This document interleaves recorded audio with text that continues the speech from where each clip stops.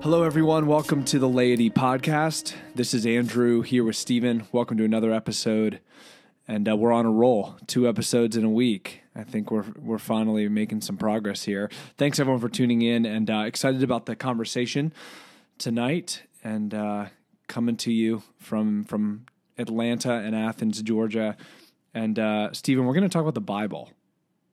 I think it's a nice, simple, low pressure, subject, not really a big deal, just kind of a peripheral issue. Yeah, this is like a 15-minute episode. It's a short one. Yeah, just a quick little thing. No, we've wanted to talk about the Bible, and actually we've had so many conversations, not only over the years, but even recently around this subject and how best to talk about it. And so we want to explore the Bible, what it's for. We're going to talk about how we apply it. We're going to talk about words like inerrant, authoritative, infallible. We're going to talk about revelation, truth, and ultimately formation. And before we get into anything, I just want to say that, in calling this conversation this medium, the Laity Podcast, just a reminder that everything we're doing here is just, it ultimately is about formation. I mean, it's ultimately about how we actually show up in the world as a people, as individuals. And I think that's just important to keep in mind, even in when you're in the throes of some deconstruction and maybe rethinking some things that you've thought, in a particular way, or for us, some pivots we've made, or just bringing in new authors or ideas that ultimately the end game is becoming formed into a more Christ-like people and individual. And I think talking about the Bible to start off is a good place to start, because of, I think, one, the Bible was at the center of so much of both of our kind of upbringing, and was super an incredibly helpful tool, and also set a foundation for our faith. I think that right. A lot of which we still hold on to very strongly today. Stephen, why do you think it makes sense? Why are we talking about the Bible now, even 3 episodes in? I mean, why do you think, what makes this subject relevant, and why do you think it makes sense to start here?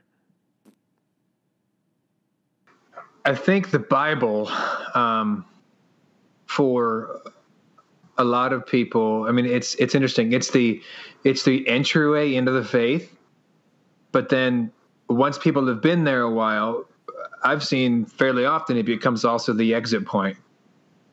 And so, they're brought into the faith, reading the Bible and all the stories and everything. But then, and we talked a little bit about this in the last episode, how the church, our job is to provide a structure, for coming to know God, and that structure, is going to be, at least in some sense, how we read the Bible. But then, if you read enough of it, there are some pretty awful things in it. I mean, there's just some bad stuff in there. Right. So it gets pretty uncomfortable. And I see a lot of, I had a conversation just last night with a very close friend of mine. He's having this very experience. He's like, man, I'm all about love. I'm all about God. I'm all about love. I love compassion. I want community. And I don't know what to do with the Bible. I just don't even know what to do with it anymore. And this is a guy that, I sort of mentored him, I guess, early on. We've just become really good friends, and over the years, and we've studied the Bible with people together, and so he's just feeling a lot. It's like, wow, what do I do now? Like, right. I was a person of faith. I am a person of faith, but the thing that's supposed to inform my faith is what's making me most uncomfortable with my own faith. So there's just really this bizarre. And so tension. Why do you think that is? So it seems that folks that have been around the Bible, and really dug into it, right, over years of time, like really, I want to kind of put in air quotes, took it seriously, right, like actually read it to apply it and do what it says and obey and understand God, and rightfully so.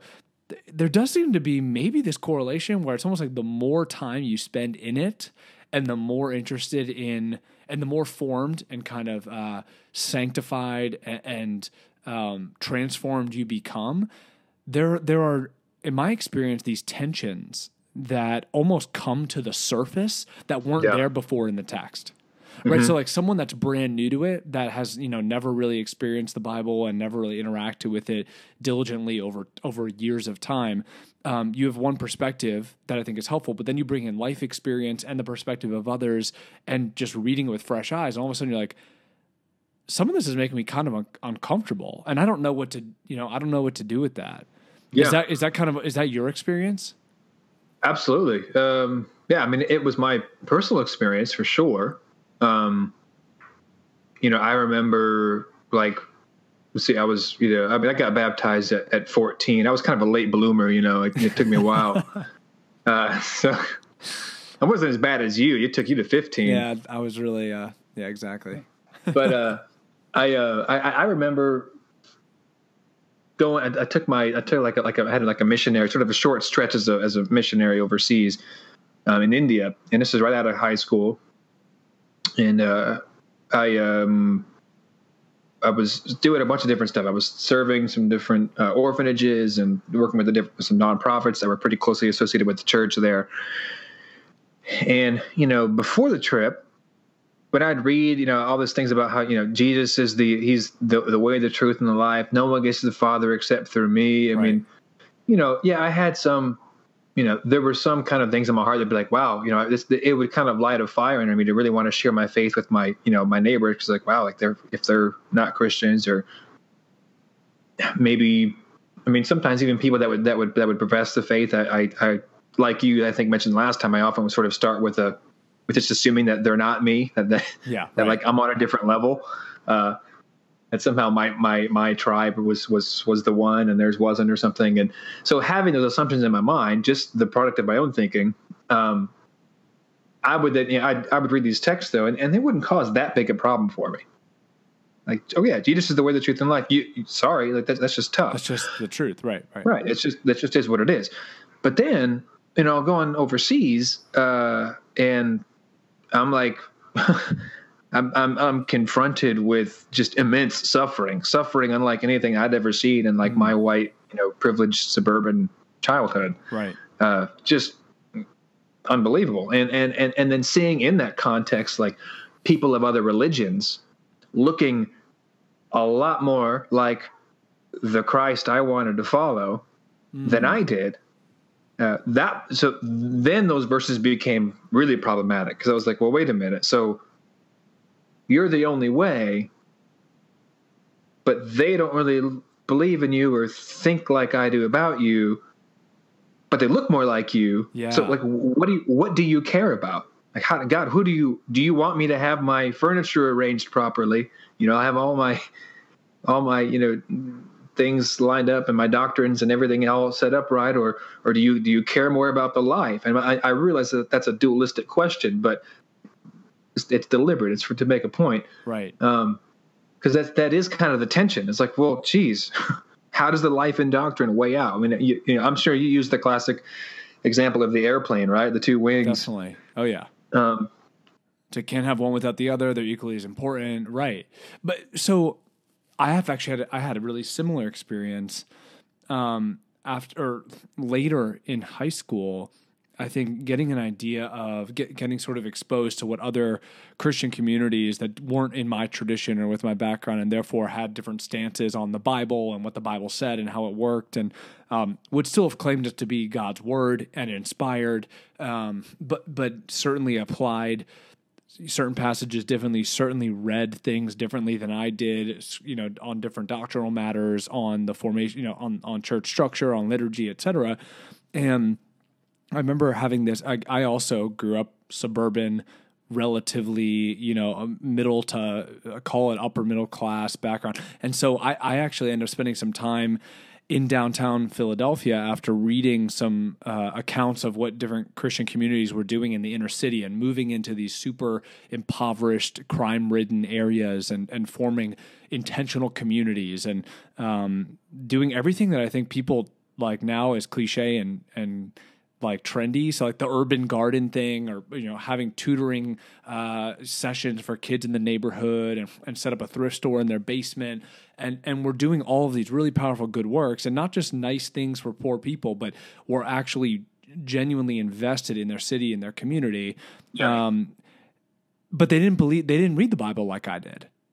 And they certainly didn't, think that they just didn't think the same way I did about, how someone enters the faith and, who's really a Christian and who's not and what evangelism looks like. And, they were just, it was just a bit different than my framework. And so in that moment, it's not that the Bible didn't suffice anymore, or therefore I thought that there was, no authority in the Bible or that anyone can interpret however they wanted.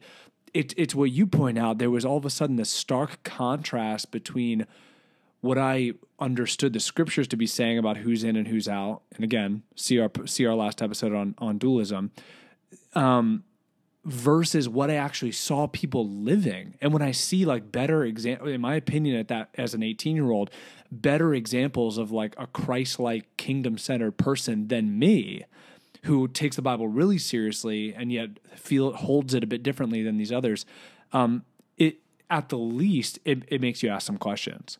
And at the worst, I think it can cause a bit of a derailing and sort of, wait, I don't know where I stand on any of this, which is interesting. So what do you think, where do you want to go from here? There's so many things we could dive into. What do you think makes sense as a place to start as we bring in these other perspectives or talk about how to read the Bible beyond, not beyond, but how to read the Bible kind of with all of this in mind and without having to push this stuff away, right? Part of what we talked about with Pete Rollins and the Richard Rohr episode was that as these tensions surface, I don't think the answer is just ignore them and pretend it's not there. Yeah. Or when I read something in the Bible that appears to be a contradiction, what I should do is just, go to the library and get every apologetic book I can on why the scripture never contradicts itself and, and drill down to make sure that doubt goes away. Like there's got to be a pivot or sort of some of way to move through these questions and these life experiences without ignoring and sort of suppressing these questions or, seeming tensions that come up, or B, admitting that it's there and then just throwing the whole thing out, and just saying, well, I'm moving on. That's a good question. I mean, there's a million places we could start. Was that a question? I don't know if it was. Sort of. I'm going to grant put a question you mark at the end of that statement and then answer it. Yeah. Man, so I keep thinking about what we were talking about at the last episode, how, oftentimes our introduction to God or the faith, it's given to us, it's mediated to us through a structure. And then as we come to know God, or, that structure becomes unstable because that structure isn't God. And so it's not able to contain, if it is actually leading you to God, it's going to become unstable. Right. And often what happens is then the church, as it starts to wobble, the church starts, I'm not blaming the church. I guess what I'm saying is the church and I think just even ourselves, we'll try to go around and patch up the areas that are starting to get wobbly and kind of reinforce, put things back in there. Yeah. Let's, hold it up tight. So that the structure that we were given to the whatever, this is, I think, often a common thing for people that are in deconstruction is they'll sort of want to double down and try to revert back to when they first came into contact, with what was meaningful for them in faith. Right. 10 years ago or whatever. Yeah. Because there was legitimate good thing, whatever, even if the structure you had was off or something, right? Even if you look back at and you kind of chuckle at things, it still did something good for you. Right. And who wouldn't rather be there than, in the middle of doubt and uncertainty and just wondering what the meaning of all this stuff is. Right. So, but I think that if we're going to survive as a church, that we have to have a way that for people to, when they're experiencing that, when the structure does start to wobble, we have to have a way for them to still feel like they belong. Right. And because that I think is where a lot of the tension comes from, is that you just start to feel like you don't fit in, you don't belong. I can't think like I used to think before. And it doesn't mean that everybody who thinks that is wrong or that was terrible. I mean, no, we don't have to get dualistic with it. It's just, you just can't go back there. Right. And that's okay. Where do we go with it? I think maybe, I'm hoping kind of this conversation we can, I don't want to, like, speak too highly of what we're trying to do here, but I would like sort of provide a little bit of a roadmap for how we can make a place where those people can still belong. Right. How can the Bible still function as true and as a revelatory book, as something that is authoritative in our lives, without having to basically keep like the same sort of maybe you could use the word like sort of a flat interpretation that maybe we might have had when we first encountered it. Right. So let's talk. That's helpful. Let's talk about interpretation, but I want to talk about the Bible as authoritative. So part of the critique or the feedback, that might come from even this first 15 minutes of our conversation is, okay, I understand that we're talking about, some people that might have some doubts or some things they experience in their life that doesn't necessarily sit perfectly with how they understand the Bible. But end of the day, this perspective would say the Bible we need to believe that the Bible is God's word, and it is God breathed, and therefore it's authoritative. So end of the day, the Bible and what we, and reading it and applying it needs to trump our, the doubts, the questions, the uncertainties. Like, in other words, and this, I'm not trying to make a caricature here, but certainly what you might hear, the language that you might hear is, we just need to read the Bible and do what it says. That there needs to be a sort of reading it and obeying it because the Bible is authoritative, and meaning it's God's word for us, and and therefore because it is God's word and it is inspired and it is God breathed, it has an authority that we need to essentially that should be, again, trumping and taking priority over these other things. So what is problematic about? And we'll go on both sides on the critique, right? But do you think that language is problematic? This idea of, well, I just read the Bible and do what it says. And pause on that question because I'm going to come back to it. Quickly want to just add a note that for me, growing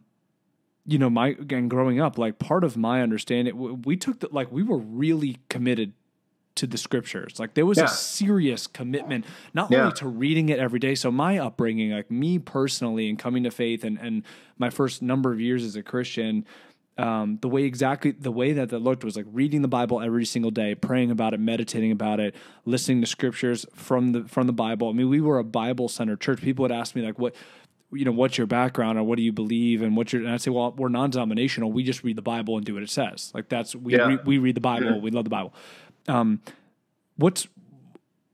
Is that problematic?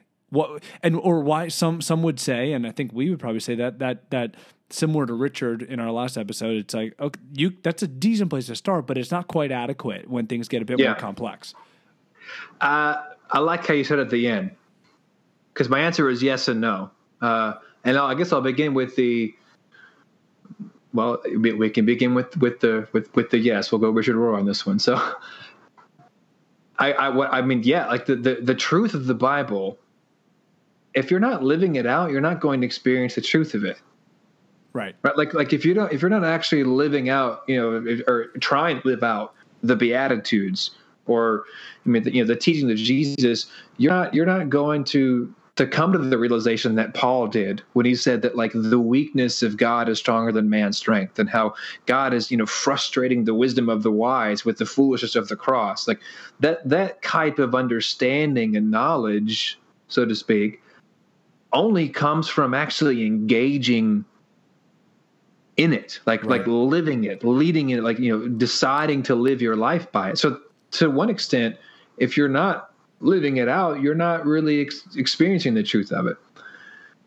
Where I do see the potential for problem, though, is that when the way we come to the Bible is just that flat, the Bible says that I believe it, that settles it, I we just read it and do what it says. I think we're failing to see how our lens and the questions we bring to the Bible affect the types of conclusions and the types of answers we can get from it. And so then, why is that? Why is that, a problem? And I don't, it's not wrong. People who think like that aren't, I guess what I'm saying is where we can experience trouble with it is that we then run the risk of confusing or misunderstanding, thinking that our interpretation of the text, which is largely going to be influenced by some cultural things and the questions that we bring to the Bible, we confuse our interpretation for the text itself. And so then what we end up meaning is like, yeah, I just read the Bible and do what it says. We then tend to think that our interpretation is basically the truth of the Scripture. In other words, that the script, when we say, the Bible's inspired and I do what it says, it also can imply also that, and we would never say this, almost as if it assumes that our understanding of the text and our interpretation of this text is also inspired, that it's perfectly aligned.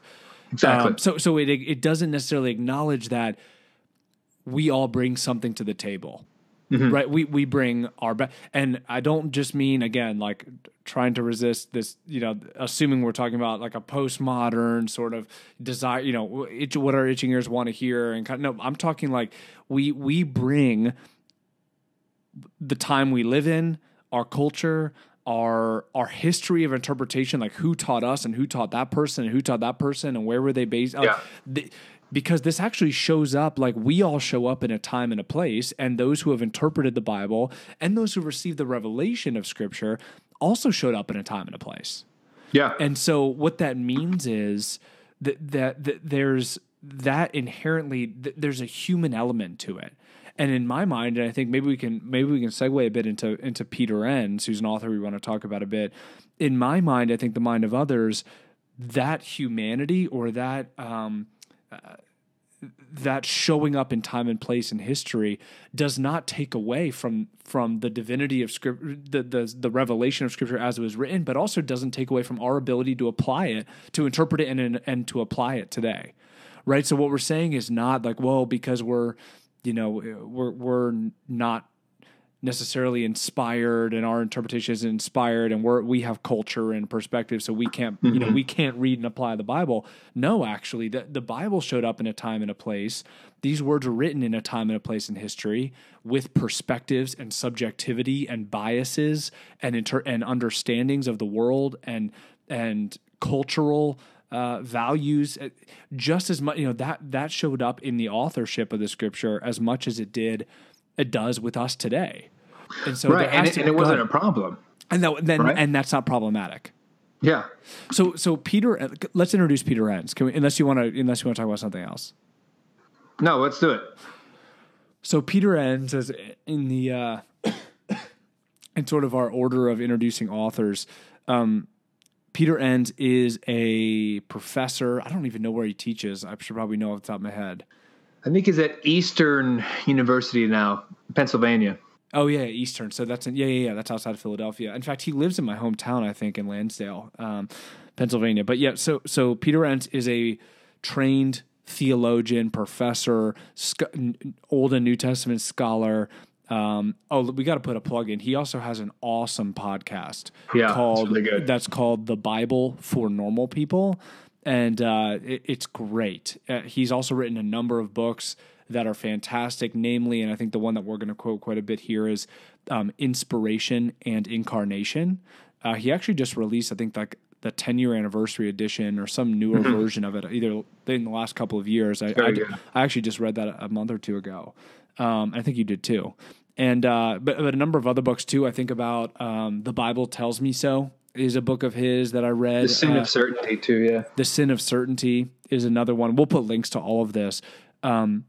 But Stephen, I'm going to let you introduce this concept. But Peter uses this kind of spectrum and understand. He doesn't really set it up as a dichotomy, but he talks about understanding Scripture as sort of a flat, what we'll call a flat reading of Scripture.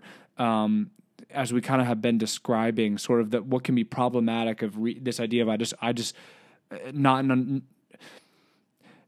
not accepting that we bring subjectivity and bias and culture and context to the scriptures, and a flat reading of scripture and a flat reading of the Bible as, the final word on truth or the final authority on truth. And he kind of contrasts this with this really fascinating analogy of incarnation.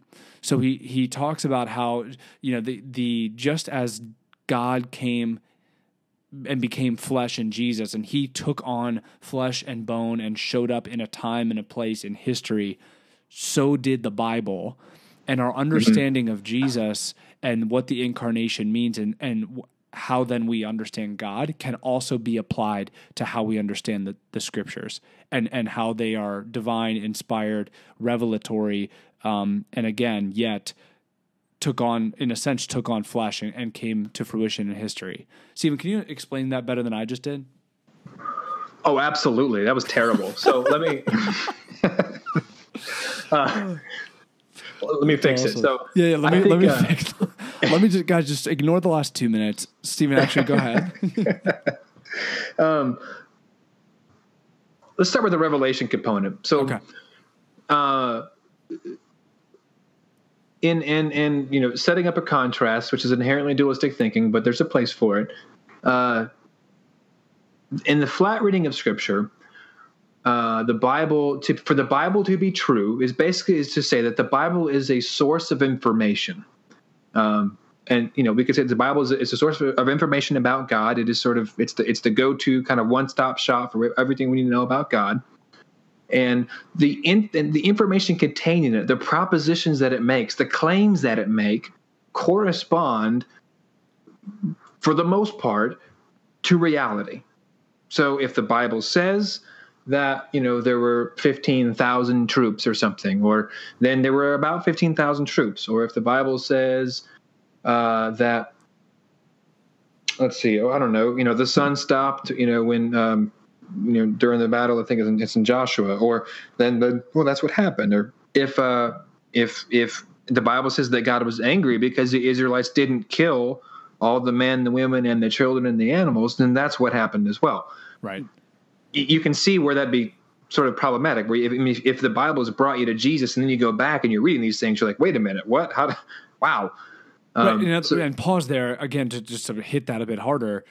We see a Jesus and you're reading the scriptures and the gospels and seeing a, Jesus who is on the cross, willing to suffer, willing to be misunderstood, nonviolent, ultimately, read the Beatitudes, read the Sermon on the Mount, and then you read some of these decrees from God in the Old Testament. There's a ton of tension there. Yeah, there is. And so, in that framework, then the Bible, the way that Revelation then works is basically, revelation is like the degree to which the person who is receiving it was just dictating. They're writing down the information, right? So, like if I were to, tell you, if I were to kind of dictate, like a physician would dictate, I would basically tell you everything I did for a patient, and your job as the dictator would be to go and write down everything that I said, right? Because the truth of the Bible is contained in the information that it provides.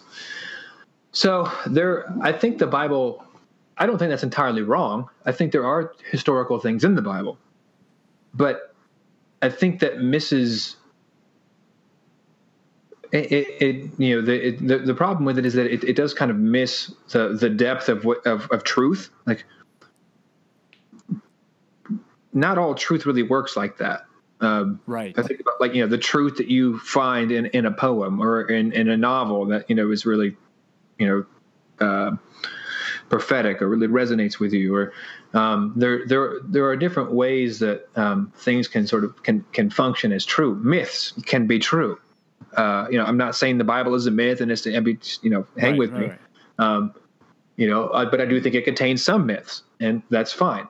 Or understanding of love or forgiveness or hope, or these things that are huge loaded words. We could describe them and try to write, but when you read 1 Corinthians 15, love is this, that doesn't sum it all. I'm not saying Paul meant to do this, but it just a list, cannot possibly suffice, right? To fully, there's a sort of element of what's true about love that goes beyond what anyone could write on a piece of paper. Yeah. So that kind of is sort of captures what you're talking about. That truth cannot ever just be about information. Mm-hmm. Exactly. So what Pete offers in this let's say call it sort of the framework of incarnational analogy, as he describes it, is he says that rather than thinking that the revelation works like dictation and that the truth is contained in the propositions and the statements, the revelation of God is inherently incarnate and always has been. I mean, what does that mean? Well, incarnate, the doctrine of the incarnation sort of traditionally is this idea, like you said, that God is both fully God and fully man, or Jesus is fully God and fully man. So there's a paradox, but that paradox has to be kept intact. That paradox is the revelation. Right. So to collapse either one of those is to lose the revelation. And so to take, in this reading, like to collapse the truth of the Bible or the revelation of the Bible all into the degree to which, each of its statements, correspond to, propositions or correspond to, reality, is to lose some of that incarnation component. So what does this look like? Well, it means that,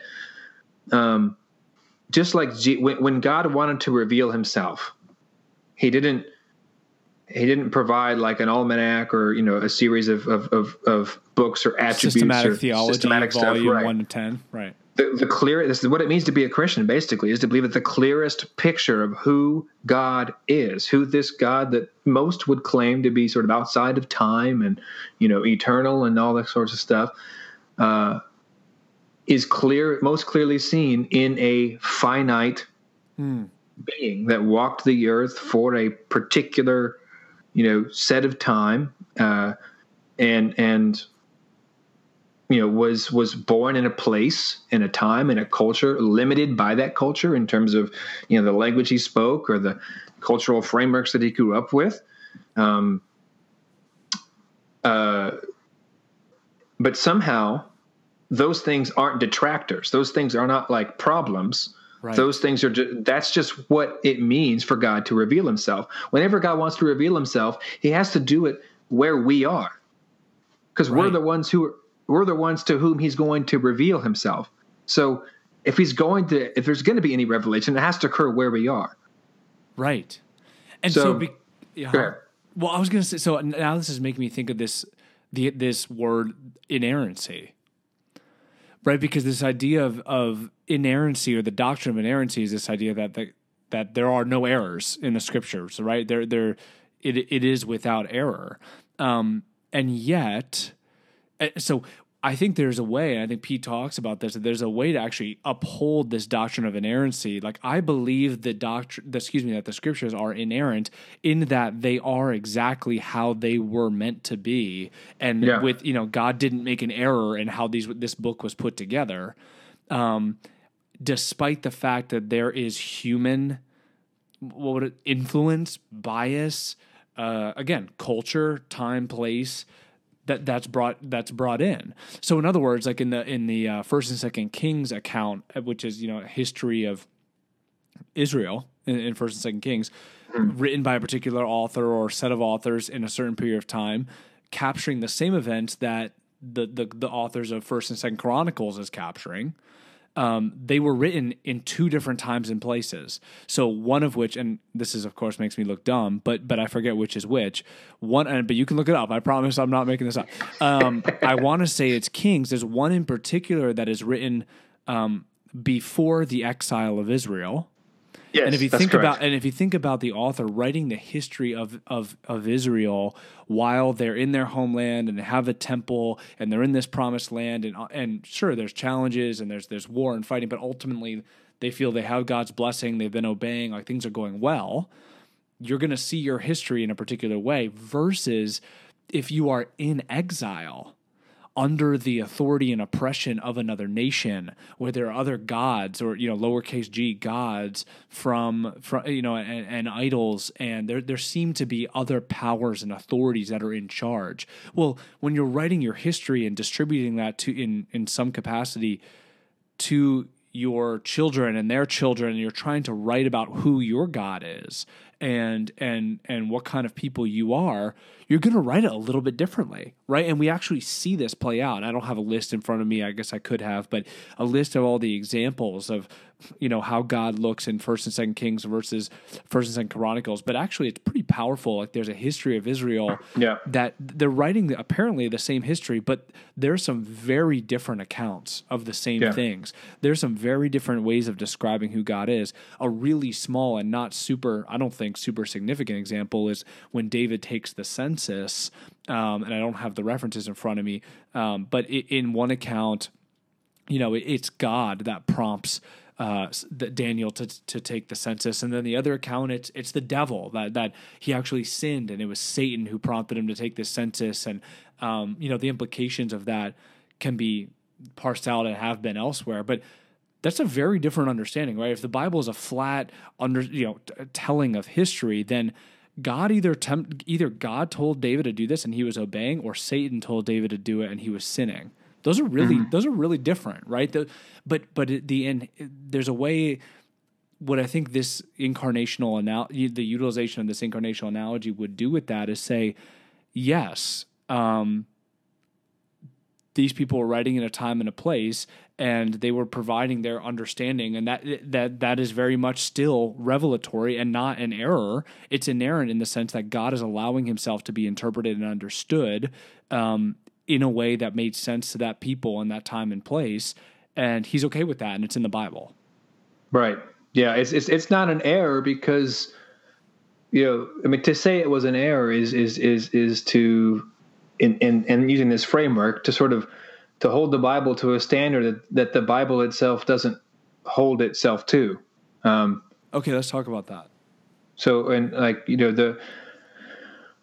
so for example, in that the verse you're talking about, it's Chronicles 21, First Chronicles 21, and I don't remember exactly where the Samuel version is, but the reason why they're different, it's not like a game of telephone where it's just somebody down the line missed the word. It's that the books are written to answer different questions. So, the book sort of in exile, is written, which is Samuel's, or the First and Second Samuel are written. They're part of what's called sort of the Deuteronomistic history of Israel. And it's written near the time, I believe, where Deuteronomy is being written. They're in exile. Oh, so I mixed it up. So it's Samuel and Kings together are during exile, and there's the First and Second Chronicles that are pre-exile? It's actually post. They're back. Post-exile. So they're back in their land, but things don't seem right. So I totally just led everyone astray. Okay, cool. So it's okay. Clearly it's the laity podcast, man. Okay, wait, so to be clear, Samuel Kings, which is one kind of giant account, right? That is during exile, during the exilic period, versus First and Second Chronicles, which is written post-exile. They're back in the land, all is well. Well, they're back in the land, but not all as well. Not all as well. That's why it's written. So, because when they're in exile, they look back and they're like, well, how did we get here? I mean, people have been asking these questions forever, right? Like, how in the world did my life get to be so horrible? Like, how is it that we could be God's people, and yet, there's been such violence and just atrocities, and so they're in exile, wondering these things, trying to wrestle with how they got here, and well, clearly we disobeyed God. God's angry. We disobeyed Him. That's why we're here. So those are kind of the questions that are on the forefront of their mind as this book is getting written. But when they're back, now the question isn't so much why is God angry, but it's more like, okay, we're back where we're supposed to be, but does God, are we still his people? Like, has he abandoned us? What happened? Like, are we ever, does the covenant still mean anything? And so, it's just the book is structured differently. And actually, come to think of it, speaking of Pete Enns, there's a really good episode on the Bible for Normal People on this very topic. Mentions the Israel's kings and Deuteronomistic history. It came out a couple of months ago. So I'll point people there for the real references from non-laity folks. But right. For the meantime, this is what you got. Right. So one thing you said just now is that we're essentially, the Bible isn't necessarily claiming to, how did you phrase it? We're kind of putting assumptions on the Bible that and making claims for the Bible doesn't seem to be claiming for itself. Yeah. Right. So that makes me think about this question I posed at the beginning, which is this idea of what is the Bible claiming to be and what is its purpose then? Like, so if we help us understand the sort of different ways of understanding what the Bible is even for. Mm-hmm. You talked about it not being like this almanac, a flat sort of piece of information that was flawlessly sort of dropped out of the sky into someone's plate, and just written down and what was dictated. Help us understand then. So then what is it? What is it for? I mean, how does this incarnational analogy help us to understand what the Bible, what it's for and how it's authoritative for us? I think the way that I think the way that people answer the question and how we would frame it with using this incarnational analogy. And Pete, I'm sorry if I misspeak for you. You can just call me later and we'll fix it. I heard you subscribed to the podcast. That's right. Yeah. Oh yeah, of course. He hasn't paid us anything yet though. So that's interesting. We've been plugging his material. So I think the purpose of it is that in showing up in that space and time, God wants to reveal himself, create a space for genuine revelation for the purpose of kind of moving the whole thing forward, moving it to a new place. So it's not I think this is why you see some of this progression, right? So think about the sacrificial system. It's baked into the law. So it's baked into the law, but was it baked into the law because God for all time forever has desired those things? Well, no, that wasn't even the beliefs of the Jews. I mean, by the time you get to some of the prophets, I mean, like in Isaiah and Malachi, for example, they're actually critiquing the whole sacrificial system and saying, you know what, God doesn't even like the sacrifices. What he wants is for you to act justly, love mercy, and walk humbly before him. That's what he's interested in. So that's not an error. It's not that God misspoke, but it's that in the time and place, in the culture, and in that context, God meets those people where they are. And he does that in order to create a covenant for himself. I mean, there's other cultures. This is how I think the Bible is really created to create a people. So it's supposed to sort of give us a story, a framework for creating a people in the world that are supposed to do something. So God, part of this process, he gives them the law, and these become the boundaries, that they set up for themselves and how they know who they are. And this isn't bad. I mean, this is sort of the doctrine of election, right? God elected, he chose Israel in this framework, but he didn't choose them over against the others. He chose them for the sake of the others. So that's you see that in Genesis where Abraham is called, but he says that it's not like, hey, Abraham, you're my favorite, you're just awesome, you're gonna have tons of kids, and it just stinks for everybody else. It's hey, I'm going to use you, but I'm going to use you to create a family, and your family will be the people through whom all the world is blessed. And so this incarnation, the way it ties in incarnationally is that any revelation of God, it happens in flesh and blood. It doesn't mean that God is contained in that entirely. It just means that God has to meet us where we are in order to bring us beyond that. Right. So, what does that mean? I mean, this is essentially, I think, what the early church believed, and this is even what Jesus would claim. Like I remember, I had written a couple of verses down. You could see like Luke 24:25 through 27, and 44 through 45. This is, I believe, the Road to Emmaus passage. And Jesus begins to explain to them how the entire Bible is basically pointing to him. That doesn't really make sense since it was sort of a flat reading, because there's lots of things that clearly aren't on the surface level about him. But the whole story, the trajectory, those things are all given and intended to move us to an understanding of God that sort of rotates, it orbits around what we see in Christ. So the truest thing we can say about God is what we can see in Christ. Right.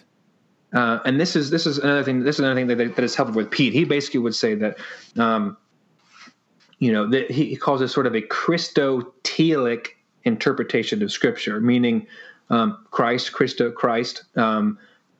telic, coming from telos. It's a Greek word, essentially meaning like the direction, the trajectory, where it's headed.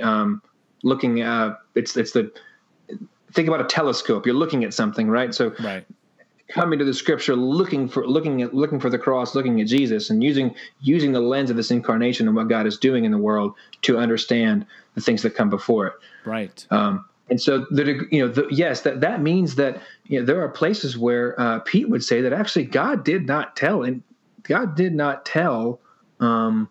the Israelites to kill anybody.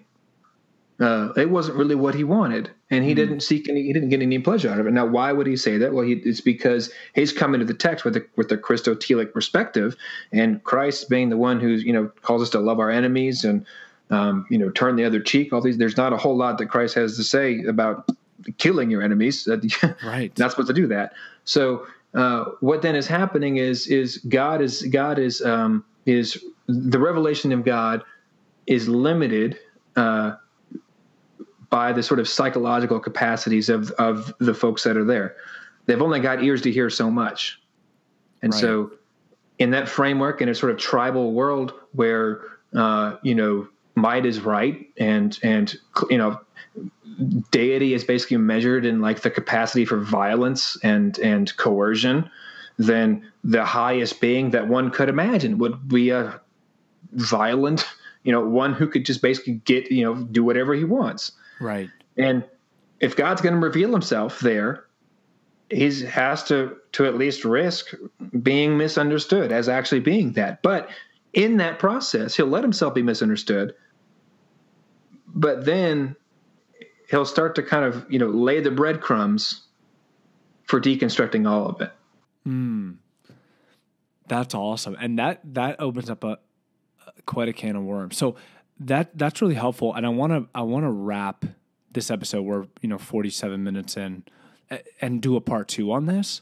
But as you were saying that, Stephen, towards the end, in particular, the way that God, because he does show up, and we can utilize, again, this incarnational analogy, in a time and place to a people that have ears to hear certain things and don't have ears to hear and experience to comprehend others.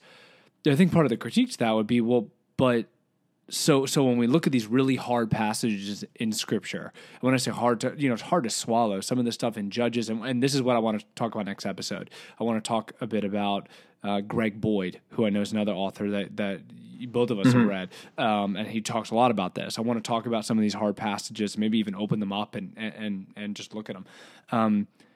I think part of the critique to what you just said is that, well, and even in myself, I think, okay, but is God like just okay? So in other words, if he's allowing himself to be misunderstood, meanwhile, all these really horrible things are happening in the world, and is he just okay, just hanging out and letting all that happen?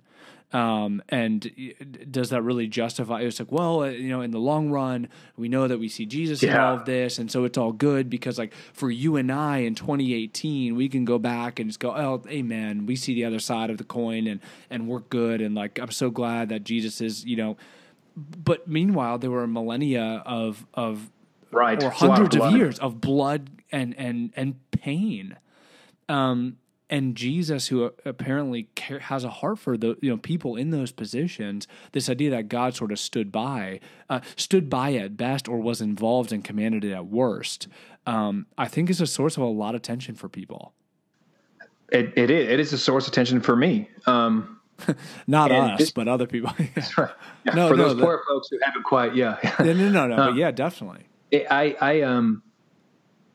I think, I mean, the question assumes a God that has in his toolbox the option to step in and to take it all away. Right. Now, that framework of God is informed by something. That's informed by a culture. It's informed by the assumptions like that you make, or that the sort of the things that we bring to the table. And there are ways of understanding God that have been helpful for me, and we can talk about this later. Yeah, let's bring this in the next episode. But keep going. You can set it up. There are ways of understanding God differently that I think make more sense of this. If God, if God is most clearly seen in Christ, is what we see in Christ consistent with like the power on the cross? Could Jesus have, did Jesus, take everything away or have all the power? I mean, there's, what is it? So the talk about, could I not call 12,000 or the legion of angels? 10,000 angels he could have called. Yeah. But there is, to the degree to which that's a figure of speech and what he's doing there, there's some interesting things to explore.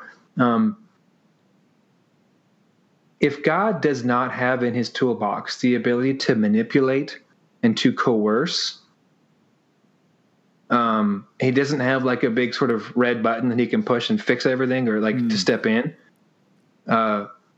then what other options does he have except to meet us where we are and to sort of cloak himself, so to speak, in our cultural assumptions for the sake of ultimately kind of pulling off those layers, getting us to see that actually our assumption, wait, God doesn't want child sacrifices. Wait, God doesn't even care about the sacrificial system. Wait, like God's not violent. Wait a minute. Like, so God is most clearly seen on the cross. Wow. So there's a way of understanding God like that I think makes a lot more sense of those passages in the Bible. Now, the trade-off, of course, is God's not in control of everything in that framework. In that understanding. Right. Wow. So this is exciting. I'm excited about where we're going. To wrap on this, I would just say definitely encourage folks to check out Peter Enns and his material. It's super helpful. We'd highly recommend Inspiration Incarnation. We'll put some notes in the note section of the podcast. And this is good, man. Maybe we could do a Bible. Next episode will be kind of Bible part 2. We'll talk about Greg Boyd. We can get into some of what you just talked about, and how to understand some of these really challenging passages, and maybe explore some of the tensions a bit further, and then also some of the critiques of this framework. And again, ultimately moving towards formation and how ultimately it can show up in the church. Love it. Awesome. Thanks for tuning in, everyone. Have a good one. We'll see you on the next one.